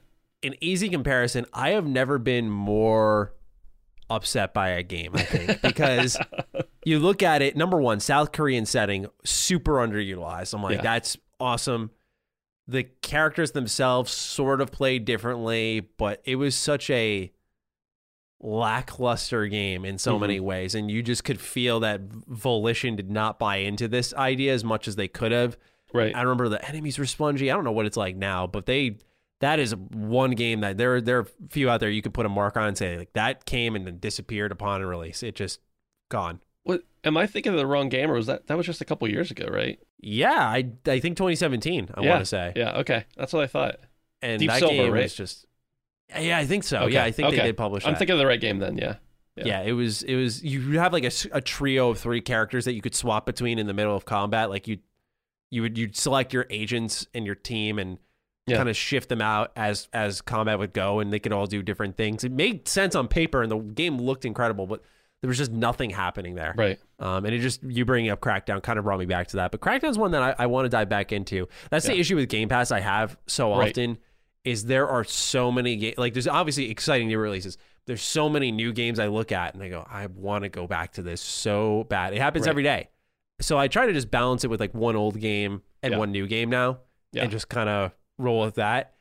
But there's so many more. Like, I want to play Pillars of Eternity. Not to take us too off track here, but I want to play Pillars of Eternity, the series, so bad, just in preparation for Avowed. And also, so many people want me to do a 2021 review for it, and because I've never covered these games. Yeah. But it's, you look at everything, like there are RPGs and there's other stuff that's calling my name. It's just too many good games to play. Great suggestion. Thanks. Yeah, I was just going to say one last thing. I think the beauty of a game like Crackdown is it's like, I don't know, it can't be more than 10 gig. It's probably less. It's probably closer to 5. Doesn't take up a whole lot of room on your console, and you can have your main games that you actually are playing all the time, and then you're like, I got 20 minutes before I need to leave the house or go to bed or whatever. Let me just hop in and destroy some shit in Crackdown. And like you could do that, and it's totally fine. There is a story, like I said, but it's really not necessary in my opinion. Yeah. And I mean, I think it's kind of what's going to be so exciting for our audience when xCloud becomes more accessible, is just, we make these suggestions, and maybe some people feel like, I don't got the time to download this, I'm playing this or that, but they can stream it, try it, and submit some thoughts on it. Because we try to create a conversation where we give a suggestion, maybe you play it and leave some thoughts on it, and we throw it into the show here with your suggestions, if there are any that you would like to make, whether it be back compat or what's it called? Game Pass Pick of the Week. And so just thank you to those who listen and participate, and I'm sure that will grow over time. But with that wonderful recommendation wrapping up, we have our 5 ending questions, and then we'll wrap up episode 24. So the first one comes from, of course, Anthony J. Sanchez. We're gonna dive into here. He says, "Hello, this is one more for Maddie, but I'd like Carrick's take on this as well," which obviously that'll be Ben. Numerous times Maddie has said that he very much dislikes the word fans. He'd rather call his audience listeners. Why though? We are fans of your work. You both do. Much of us, like many fans, are of sports teams, bands, and various cinema. In fact, there's even merchandise that we can purchase to show our support for the brand. I guess I was just wondering if either of you would embrace the word fan. Thank you. What do you think of fan as a term? because I'm against it and I'll explain why later on, but I want to know where you stand on it if I'm just being a maniac here. Sure. I think that if you call yourself a fan of someone, that's totally acceptable. If you call people fans of yours, it's a little cringy. That's a good way to put it. Like if you like my listeners is sounds respectful. My fan sounds like you're full of yourself to me. Mm-hmm. I don't think there's a problem with it, but if I'm guessing what you're going to say, that's probably what I think that's similar to what you're going to say. It's like, if you call yourself a fan of something, like a fan of a sports team, whatever, great. You can call yourself whatever you want. But when you refer to people as literally like, fanatics is what that means. Yeah. It's a little weird.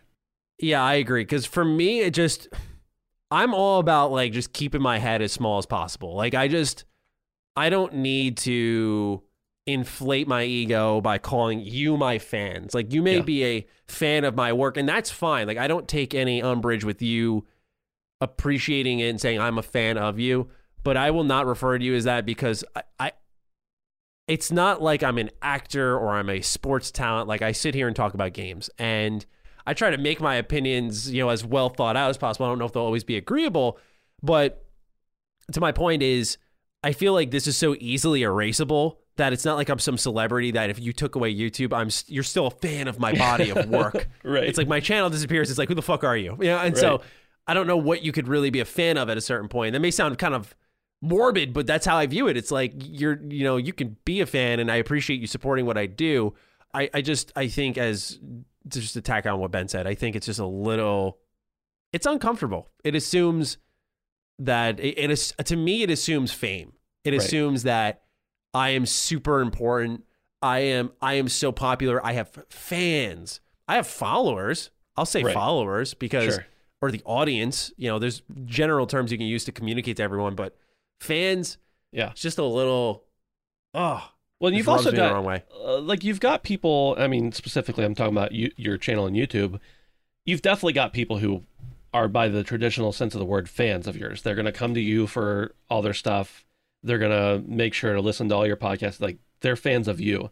You've probably got a lot of other people who are just like, oh, there's this one guy, I don't know, he's Mr. something. He has good reviews. I usually listen to him if I want to hear about RPGs.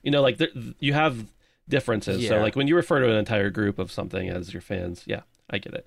I don't think at the end of the day anybody's going to ever fault you for saying fans, but I understand from your perspective why you wouldn't want to do that.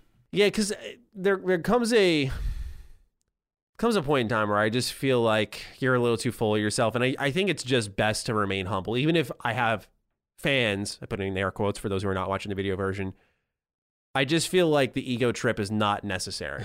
I feel like, this is not to get super deep and all that, but as someone who spends a lot of time studying martial arts and spent a lot of time training it for some time and plans to return to training, I'm a believer in equals. And so I think putting you on a level beneath me, that's why I like the term audience, viewers, like you're watching, but that doesn't mean that you're a fan, so you're beneath me in some type of chain. It's like we're equals. I can talk to you like a normal human. We've brought people, with all due respect, on our show that are not big names as much as we brought on big names. So I'm just very much of that mindset. I like to break that barrier down as much as possible of like, it's about you and your body of work, your personality. It's not really just about like your size and your scope and your scale. So that's why you're one of the good ones, Maddie. Oh, thank you, Ben. I appreciate that. I try, but hopefully I succeed. Next one comes in from Zachary Apel. Sorry if I said it wrong. Maybe a bell. Hello, gents. It was briefly, if I could speak, it was briefly mentioned in Sacred Symbol's cross-defining Duke, but I want to go one step further. Should Microsoft have Pete Hines or a Todd Vaughn figure not only continue to oversee Bethesda games, but also further acquired studios? I think Microsoft would be better served by splitting that workload between multiple people in order to better manage teams. Take a Microsoft blue team and a Microsoft red team. Hope to hear some thoughts. Thank you. So one of the things that Colin floated was the idea of pretty much utilizing Bethesda as an arm to then further acquire people. Like it'd be an overall Microsoft/Xbox acquisition, but you would utilize Bethesda to bring someone into the fold. So the original speculation was use Bethesda to net a Japanese studio because they're more connected with Tango Gameworks, so then you could extend beyond that. I think it's a little too galaxy brain, but do you think they will use Bethesda at all to acquire a further studio? In the terms of like utilizing their staff to roll them in? I don't think that would be a bad thing, but I don't know if it's necessary because they're clearly doing fine acquiring studios on their own before they had Bethesda under their belt. Mm-hmm. I mean, I say that maybe I'll be proven wrong because maybe the studios don't produce the way we hope they will. I hope that's not the case. I want them to produce, but I don't know. I mean, I think they bought Bethesda for all the reasons they said they did, because they make great games, they have a great legacy, they have, some technology that they probably wanted to implement across the board. So I don't know. I don't know if it's Pete Hines. I think Pete probably has his hands full. Yeah. So somebody like that maybe. But I don't know why it needs to be somebody in Bethesda specifically. Yeah, I agree. And I think it's a bit of a reach just because I say this with at least as little fanboy juice in my body, is that I really feel like when you look at Game Pass and you look at xCloud, and Phil's kind of demeanor and sort of what he's presented and now you got Satya Nadella saying we're all in on gaming. I don't know what Bethesda brings that people think that they're not doing. Like Bethesda's just like a body of work example where you can look at them and say, hey, look, they're fine. They're on their own. They exist and nothing has changed. And all we've done is lock down their game. So I don't know if it goes beyond that. Maybe Bethesda steps in as a reassuring pat on the back, like, hey, it's going to be okay. Nothing's changing. Trust us. I mean, if they have relationships with other studios or whatever existing, then if you utilize them to make that connection, then yeah, that makes sense. But yeah, we said it. We said everything there's to say, I think. I agree. The next question comes in from Sean Mason. Hello, Mr. Duke Matty. The Outer Worlds is one of my favorite games of all time. I found its story and characters compelling and its dialogue hilarious. Despite others' critique about the length of the game, I found it perfect. It has an immense amount of replayability. Each and every time I replay it, I find something new. I'm concerned Obsidian might listen to the fans and make the game, quote, too large, end quote. I don't want the game to become a mile wide, but an inch deep. Thoughts? Best, Sean M. I love this write-in because, well, it's probably not one of my favorite games of all time. It's one of my favorite RPGs of last gen. I do share a lot of these thoughts, but I don't know yours on the Outer Worlds. Did you play this? Did you enjoy it as much? I did play it. I've often thought since I played it that I must have missed something because I liked it, but I didn't rave over it like I've seen and heard from so many other people. So maybe I'll give it another shot someday. I would say that, I mean, I guess I'm just unaware of this feedback from the fans because I remember seeing so many people and feeling myself like, oh, a 30-hour RPG, that's great. I love that. So many people. And is there an outcry for there to be a longer game? I see it mostly. I know Sean's a patron of mine, and he's also in on ham radio. And so I see him pop up, and I know in my circle, I see it pretty often. And when I tweet out about the game, I see it pretty often as well from just non-followers that there's a consensus of it could have been more. Right. I see that pretty often. Like, it was good, but I want to see what they do with more. Right. I think when you just, as you said perfectly, you look at the sort of watered down state of open world games and RPGs in general of do everything, be anything, and skill trees don't really narrow you down and there aren't skill checks and it's very much it's too free and open of an experience for a lack of better terms, where I love that RPGs will sometimes lock you down and put you down a path because when you go back, you can find a new path, kind of like what Sean touched on here. But there is definitely an outcry for this sort of do more, be bigger, add more. With that potentially being the case, what do you envision that being like, if anything at all? I don't know. I mean, I just thought that game just hit the right notes. It was satisfying. I didn't feel like there were a billion things I couldn't complete and couldn't get done. Granted, I'm not a person who wants to put 120 hours into an RPG typically either. But I don't know. I think they make it bigger. They're going to please some people, but they're going to lose some people. They keep it small. They're probably not going to lose that many people. They're just not going to pick up the ones they would. Yeah. So I don't know. And you know, part of it is they probably have some more money now than they did before and things like that. So maybe it will just be naturally bigger, but I don't really know. I mean, I'd be interested to hear your thoughts because you're clearly the RPG expert between the two of us. So.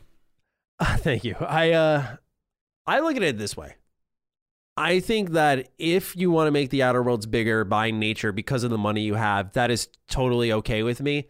But if you are by intent designing the game to let's make these huge open spaces, it's like, no, thank you. Yeah. I think if they created the Outer Worlds in the style of you have your ship, you have new planets to explore, and instead of Monarch being that one sole big planet, you have multiple Monarchs instead. Okay, sure. Like that I can work with. Yeah. Because what happens is you have the opening planets that are sort of expansive, and there are things to do. And then as you get deeper into the game, it sort of narrowed things down. Yeah. So I understand where people want it a little bit more. I think what people don't realize is what they're asking for is that all they need is probably one more planet like Monarch to satisfy their desire. If they start giving you tons of those planets, like you said, you start to really touch on that 50-hour range where it's just getting out of reach for people. It was 100% one of the strengths of the game. And there still aren't many RPGs like it where you can hop in. The Outer Worlds is so enticing because I can't even say it's about New Vegas, one of the best RPGs made. Like New Vegas is a big open world game. The Outer Worlds, you can hop in and complete a playthrough within about 20 hours and see some new stuff. That's very rare. Right. And so I defer to Avowed pretty frequently. I say, let that be, you can just tell by concept in the trailer alone, it tries to be like Skyrim. Let that be your open world epic. Sure. Let the Outer Worlds tighten things up, right? Like that's how I personally view it. Yeah. Funny enough, we actually have another Outer Worlds related write-in, so let's roll right into that. Okay. So we have 2 more left. Max Gale wrote in saying, Konnichiwa, Maddie. With E3 hype slowing down, I finally gave the Outer Worlds a try after the hype of the Outer Worlds 2 being announced, and man, I fell down a rabbit hole. Backstory, I've never been a big Fallout fan as I always felt they were missing something and didn't quite play right. And I think the Outer Worlds told me what I was missing. It was it was missing, which was fluid and polished gameplay. This may be a fogged vision as I remember Fallout being a bit slow and jagged. So when I started the Outer Worlds and I played it so smooth, I fell hard for it. Currently, I'm 16 hours in, beat the campaign once, and finished Peril on Gorgon, starting Murder on Eridanos now, which is, by the way, fantastic. And I'm really looking forward to Fallout 5 now. Going to start Fallout New Vegas next due to the Game Pass Weekly Quest 2. My question for you guys is, what games do you feel should get a revamp with new engines, hardware, and tech? After experiencing the Outer Worlds, I would love to see a more modern take on the Lost Planet IP. A reboot of sorts would be amazing to me. So this sort of taps in a little bit to what we were talking about with Dead Space. You know, we see Max here had addressed that, you know, Fallout didn't play as well as the Outer Worlds. I would say Fallout 4. Outer Worlds plays slightly better than Fallout 4, but we're talking about 2 pretty lackluster shooters at that point. So I'm glad it addressed something for him. If I were to tack into what we were talking about earlier, if I were to add anything to the next Outer Worlds, it would be just better combat in general. Okay. Challenge and equipment, that type of stuff. But more to my point is something was addressed here for him. Do you feel that with some other game where new engine, hardware, tech would bring a series that you would like to see a revamp with? It's hard for me to really say that this game needs like a revamp, but a game I'd like to see more modernized. I know they did a remaster of it. I don't know. It's been a while now, but it was Shadow Complex. Oh man, I haven't played that. I see it a lot. I want to say, was that an Xbox arcade game? I might be mixing it up with Shadow of the Damned, actually. Hold on. It's a 2.5 Metroidvania kind of. Yes, this is a Xbox arcade game. Was it an Xbox arcade game? Okay, I love that game, and I was just like, for years hoping for a sequel. They did the remaster and re-release a few years ago, and I didn't play it because I was like, I don't know, I was busy. I was having a kid in 2015, so that was probably part of it. Okay. But that definitely makes sense. Yeah, that makes sense. Anyway, but I think that game is one of those that could be remade or even revitalized in a new engine and just be a lot of fun because there are so many new things in that genre that really would make sense. But I don't know. That's probably not a satisfying answer because it's a 2.5D Metroidvania. It's not really going to be a super complex one. So I'm sure I would have others. But what do you think? It's one I bounce around with a lot. Funny enough, my answer is kind of in line with yours because it is a side scroller. I want to see Mega Man X just as a series return. Big time. I guessed that. Yeah. Yeah. I want to see it return so bad, man. Yeah. And it looks like Capcom just despises Mega Man, if I'm quite frank. there was this canceled game that I found when I was just looking up stuff online wishingly, and I saw that there was a game called like X, the Maverick Hunter, and it was a Doom-like first-person shooter in the Mega Man universe, and it actually, for the released unfinished gameplay, looked like it could have been something pretty cool. Yeah. So I looked at that and went, man, I would love to see just Mega Man get a modernized revamp. Of course, continue with the side-scrolling, like keep the heart of the series, but I would love to see them bring it back and then try something new, because they did that in the early 2000s. We saw a ton of spin-offs, RPGs, Game Boy Advance games. Of course, the typical side-scrollers we're familiar with, the Legacy Collection. You know, there was the Zero games, but they were all like side-scrolly in some way, shape, or form. Sure. I'd love to see them sort of have a renaissance with that and then try something new with Mega Man to make it relevant. You know, we saw like Mega Man Legends on the PS1 and the 64, Mega Man 64, where it was this more open, explorable world. And I'm like, they've never done that since. Sure, yeah. As far as I know, they've never done that since. Right. I would love to see them tackle that series and revamp things and dive into that a little bit more. Bring it to a new level. Just as Mega Man as a whole, do you think it's too niche to make money at this point? I don't think so. I'm a little biased, right? Like I will fully admit that. I don't think so, just because if Metroid didn't occur, I probably would have a different answer, right? But I just feel like Metroid looked like such a dead-in-the-water series for so many people, and now it's clearly not. And I think so as long as your game looks good, you know, nostalgia they made drives sales, man. Yeah, it does. And Mega Man 11 did well, and Mega Man 11 was a good game from what I saw. I haven't played that because I'm not as much. I'm a fan of the X series more than the traditional ones, but you know, I feel people would be drawn to X a little bit more because X is much more grounded and serious. Sure. Where the base Mega Man series is a little more chibi-like, cutesy.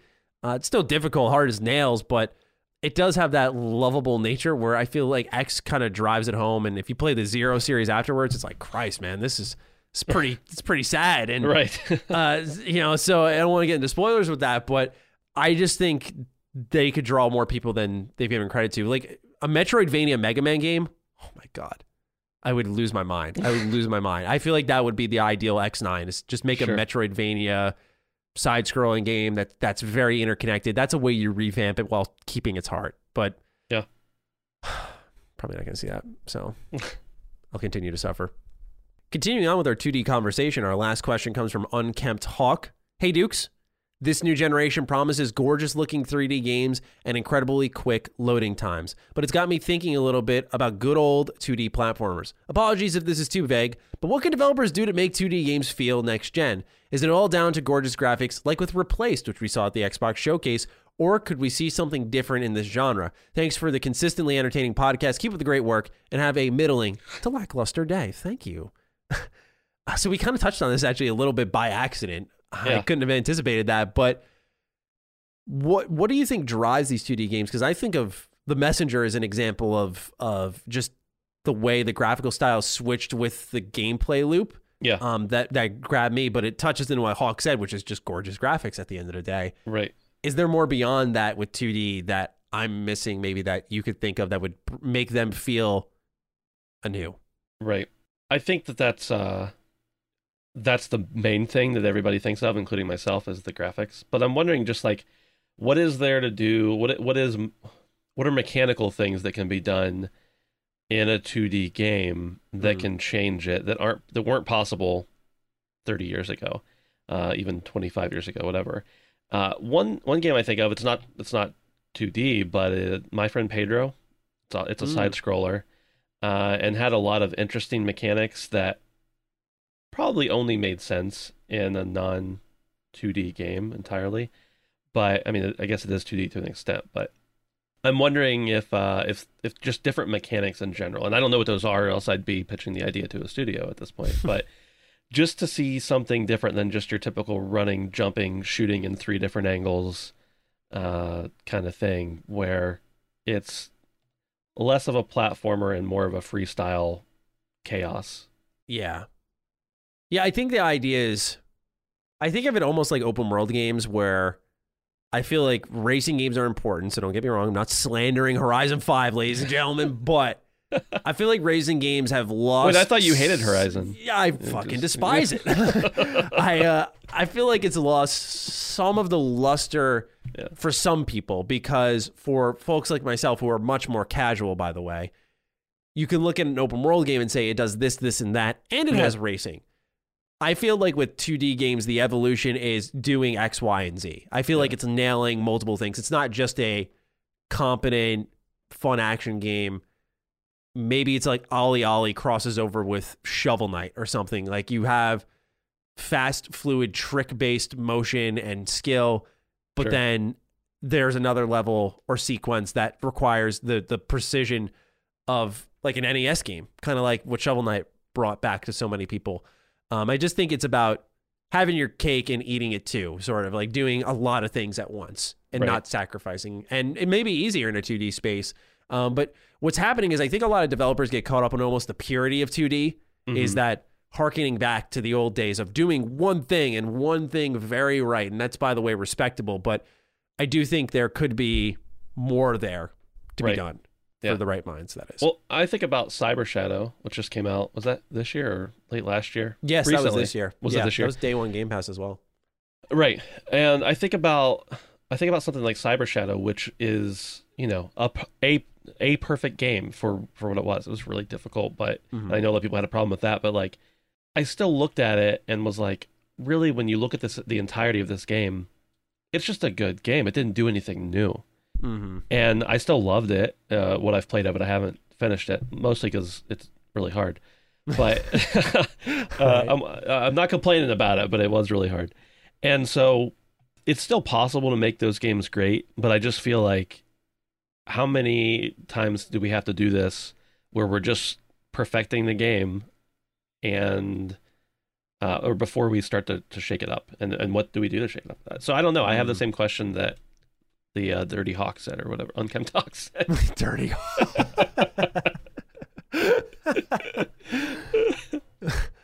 All right. Well, those are all our questions. We thank the audience for writing in. Ben, I thank you for joining me on this episode. I know it's like, given just the, of course, we just want to address it again, just the nature of this episode. Sure. That I'm sure it was a little intimidating. So I just thank you for stepping in so willingly and being as fantastic as I expected it to be. No problem, man. I appreciate it. Of course. And to those of you who are listening, thank you again for your time, your patience, lending us your ear. And we'll have more to share with you soon on sort of the future of the show. I should have said this at the top, but I'm going to say it here, just so people can correct in the comments if need be. But this is going to continue to be a weekly show. We're going to continue to do it. So don't worry, Duke's not going anywhere. It's just about adjusting now. So thank you so much for your time, your patience. If you got this deep, we always like to do a hashtag. So Ben, do you have we do this very spur of the moment. So if you have a hashtag. Ooh.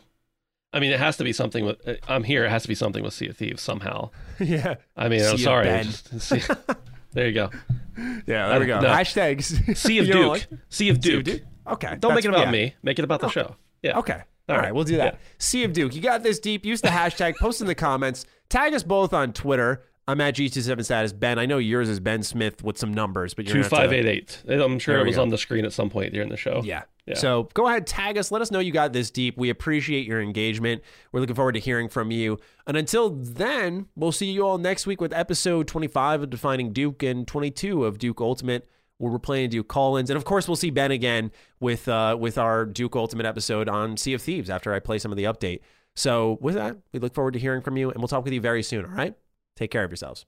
Defining Duke, an Xbox podcast, is a product and trademark of Last Stand Media and Collins Last Stand LLC and is recorded from the good old USA. The show was conceived by Matthew Mr. Matty Plays Schroeder and me, Colin Moriarty, and is written and produced by Matthew Schroeder. Matty's co-host is Jeremy ACG Penter. Defining Duke's executive producer is Dustin Furman, and the show is edited by associate producer Ben Smith. All of Last Stand's theme music is by Ramon Narvaez. As you know, all of Last Stand Media's shows, including Defining Duke, are fan-funded on Patreon at patreon.com/laststandmedia. The following names are at the producer support level or higher on Patreon, and we're grateful for your kindness and generosity.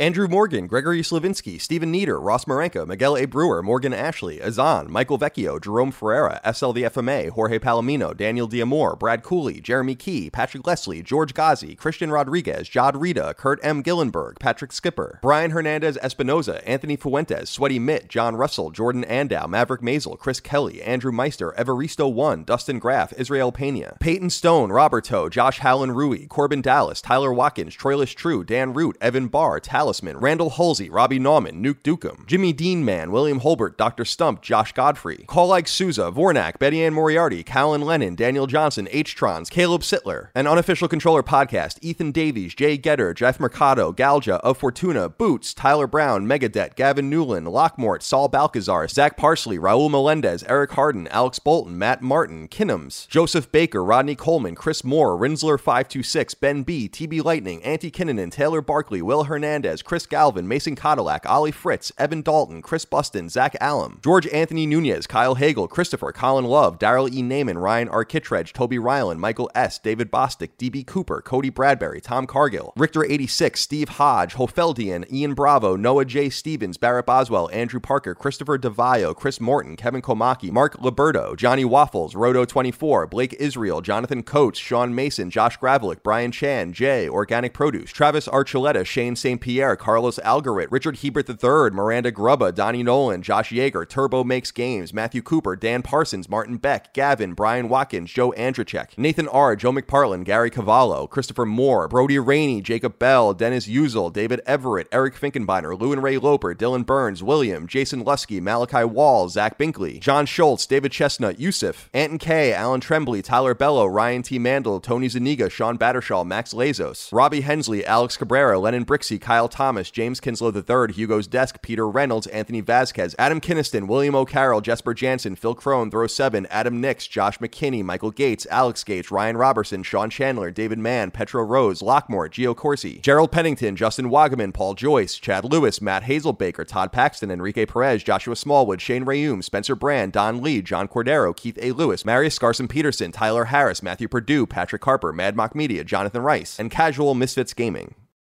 Our kids have said to us since we moved to Minnesota, we are far more active than we've ever been anywhere else we've ever lived. Moving to Minnesota opened up a lot of doors for us. Just this overall sense of community, the values that, Minnesotans have. It's a real accepting, loving community, especially with 2 young kids.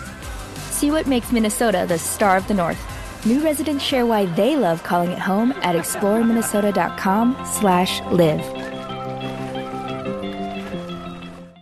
Our kids have said to us since we moved to Minnesota, we are far more active than we've ever been anywhere else we've ever lived. Moving to Minnesota opened up a lot of doors for us. Just this overall sense of community, the values that, Minnesotans have. It's a real accepting, loving community, especially with 2 young kids. See what makes Minnesota the star of the North.